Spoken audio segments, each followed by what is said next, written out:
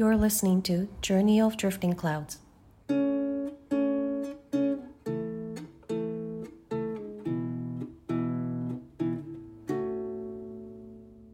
Hi, I'm Kumi, and I am an office worker and an end-of-life doula. Sharing stories has some healing effects, and it allows me to feel more. Through my losses, I've learned that feeling the feelings is the only way for me to cope and move forward.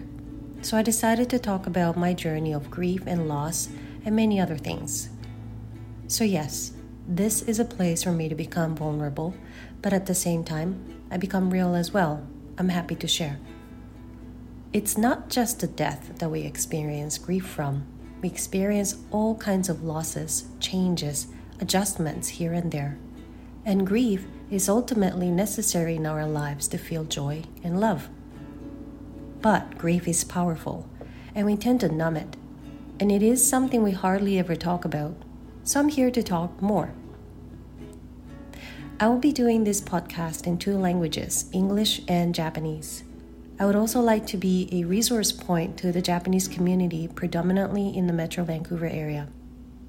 Last but not least, if you'd like to share your stories of loss and grief, please send me a message. We can talk on the podcast together, or I will be happy to read out your story where you have options of being anonymous as well.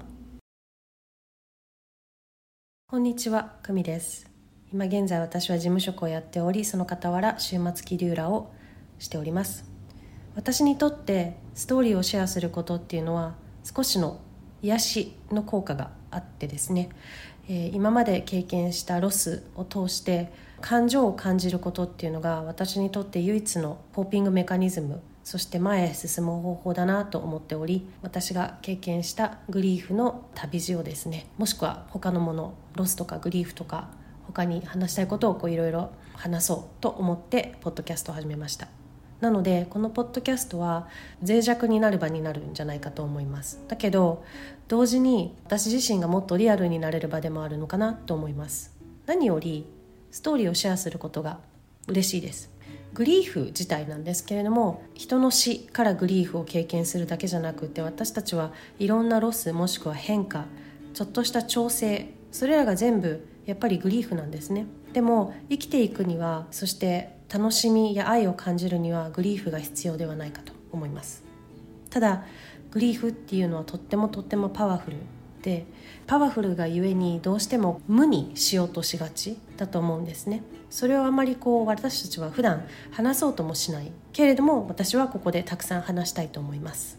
このポッドキャストは英語と日本語両方を使わせてもらいます。そしてバンクーバーの日本語コミュニティの何かしらリソースもしくは手助けになれればと思っております。最後に、もしこれを聞いてらっしゃるあなたがグリーフの話とかロスの話をしたいなと思ったら、ぜひメッセージを送ってください。一緒にポッドキャストでお話しすることもできますし、メッセージを送っていただけたら匿名でグリーフストーリーを読み上げることももちろん可能です。では。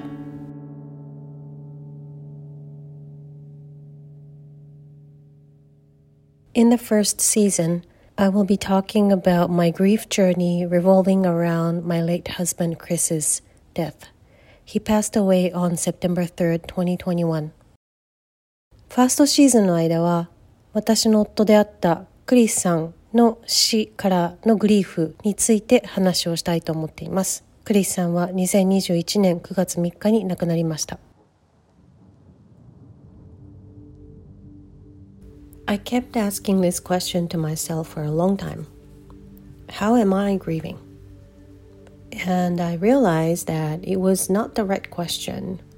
Grief is not something I can control. I should have asked, how am I responding to grief? I encounter these questions frequently. What is the right way to grieve? How should people be mourning and grieving? How long should people be grieving?How long a widow or widower should remain single until you meet and fall for someone? What does grieving look like? Who decides all that? I noticed that the word mourn can replace grieve in these questions. I don't think any of us have answers to them. Do you tell people how to be sad? No, because sadness can be controlled. People's grief is different, and however they respond to grief is different. There's no appropriate duration for grief. Time is a container, and how it gets filled or used is entirely up to the griever, and no one should dictate how long a grief would last. Just because 3 years have passed, it doesn't mean the griever will be able to move forward. Some may find a partner 6 months after the death of the late spouse. It doesn't mean they've forgotten about them. There shouldn't be any judgment involved in grieving. I know that while I grieve, I laugh, I eat, I sleep, I cry, I work, I find some peace, I enjoy the time with my family and friends, and I fall for someone. Some may exhibit their grief openly, while others may keep it to themselves. And grief or mourning looks different from culture to culture. For example, in Japan, many would mourn quietly and refrain from attending festive events like weddings while mourning. And when you are mourning, you refrain from giving a New Year's greetings the following year. I also did not say Happy New Year in 2022. That's just how I mourned. I noticed that people checked in with me often here in Vancouver. They would text me, call me up, knock on my door to check in. They know that I may not be in good mood or good shape, but they didn't care. They just wanted to keep me company. I don't know if I would experience the same thing if I was in Japan. I think in Japan, when you lose someone to death, people often leave you alone, trying to give you some space, as it can be overwhelming to interact. It can be tricky though, as sometimes people don't tell you that they are intending to leave you alone until you are feeling better and that they want to give you space. They just don't contact you, and sometimes it looks like they've distanced you. 2 friends of mine became widowed a month before I became widowed. They grieve very differently on a surface level. They have kids to raise and have completely different circumstances. They have different cultural background and religious backgrounds. I do not wish to grieve this intensely again and again, but as long as I live, I would be facing grief one way or the other. If I am to experience an intense, powerful grief in the future due to a loss, I think I would make sure to let my feelings be seen and heard. What has helped me, I would do that again. For example, journaling, making some artworks, and singing. These really helped me cope with grief. I would like to seek help more. This is big. It is not easy to ask for help, but I know it is significant. When I used to cry uncontrollably, I did hope that I would never forget that feeling, even though it hurt, because that's what I thought remembering Chris was like. But I realized that I don't have to be in pain to remember him. どうやってグリーフしているのっていう質問を長いこと自分自身に投げかけていました。そして気づいたのは、その質問自体がちょっと良くない質問だったんだなっていうことです。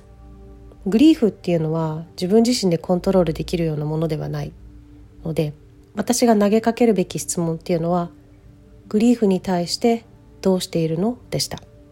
そして正しいグリーフとは何か、どのようにして人々はグリーフをするのか、どれぐらいの間グリーフしているのか、残された伴侶は次の人と出会うまでどれぐらいの期間一人で過ごすべきなのか、グリーフってどのような風に見えるのか、一体誰がそういうのを決めるのか、こういう質問によく出くわしました。英語で言う mourn、嘆く、grief、この2つってよく交互に使われるっていうことにも気づきました。そして私たちにこの質問に対する答えはないんだなっていうことも気づきました。例えば悲しんでる人にこのようにして悲しみなさいなんて言えないですよね。だって悲しみはコントロールできないですから。人々がどのようにしてグリーフするか悲しむかっていうのはその人それぞれだと思います。グリーフに適切な期間はないと思います。例えば誰かを亡くして3年経った後に前に進めるかって言ったら進めない時もあるし、誰かを亡くして6ヶ月後に新しい人で出会っていることだってきっとあると思います。だからって亡くなった伴侶を忘れていたかって言ったらそうじゃないと思います。誰かのグリーフをジャッジすることは私たちには絶対にできないと思います。少なくとも私が分かっているグリーフとは、グリーフをしながら笑ったり食べたり寝たり泣いたり仕事に行ったり、自分の中での平穏を見出したり、友達や家族との時間を楽しんだり、誰かと出会って恋に落ちることだってあり得るんだっていうことです。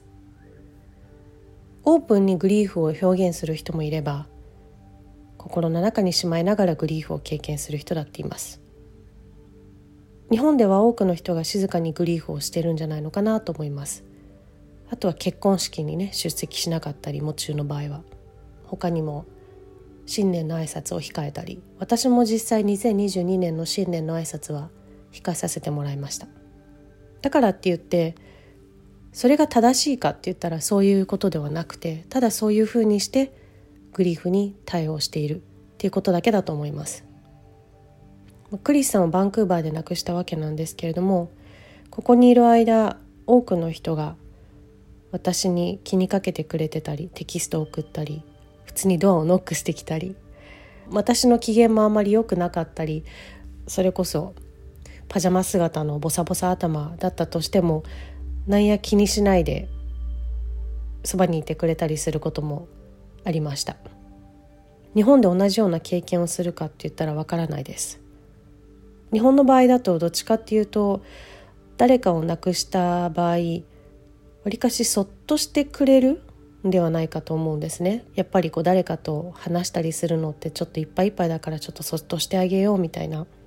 でもそれもちょっとトリッキーで、っていうのもそっとしとくねとか、しばらくはちょっと連絡控えるねって言われない場合、ただ単に連絡を取ってないと思われかねなくて、それだと言ったら距離を空けられてるっていう感じかねなかったりするので、ちょっとトリッキーだなって思ったことはあります。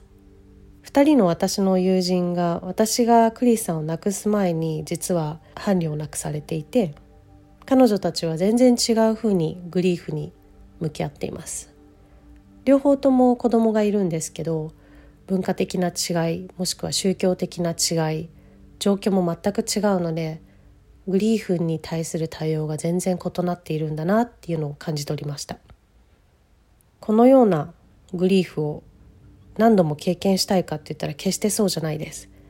でも生きている限りグリーフには向き合わないといけないことがあります。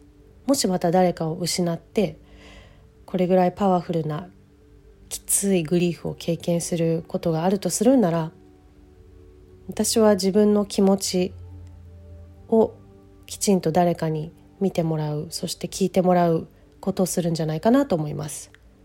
今回のグリーフを通して私にとって良かったなって思うことはきっとまた繰り返すと思います。例えば美術作品を作ったり、歌ったり、日記をつけたり、あと難しかったけれども必ずまたやりたいなと思うのは誰かに助けを求めることです。本当にそれは大きいなと思いました。制御が効かないぐらい泣き続けてた時に本当に心が痛くてしょうがなかったけど、同時にこの気持ちを忘れたくないって思っていました。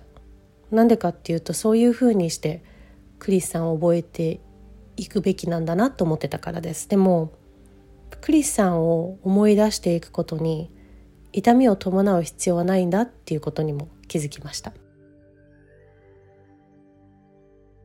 In the next episode, I will be talking about the D word. 次のエピソードでは D ワードについて話していきたいと思います。Thank you so much for listening. 最後までお聞きいただきありがとうございました。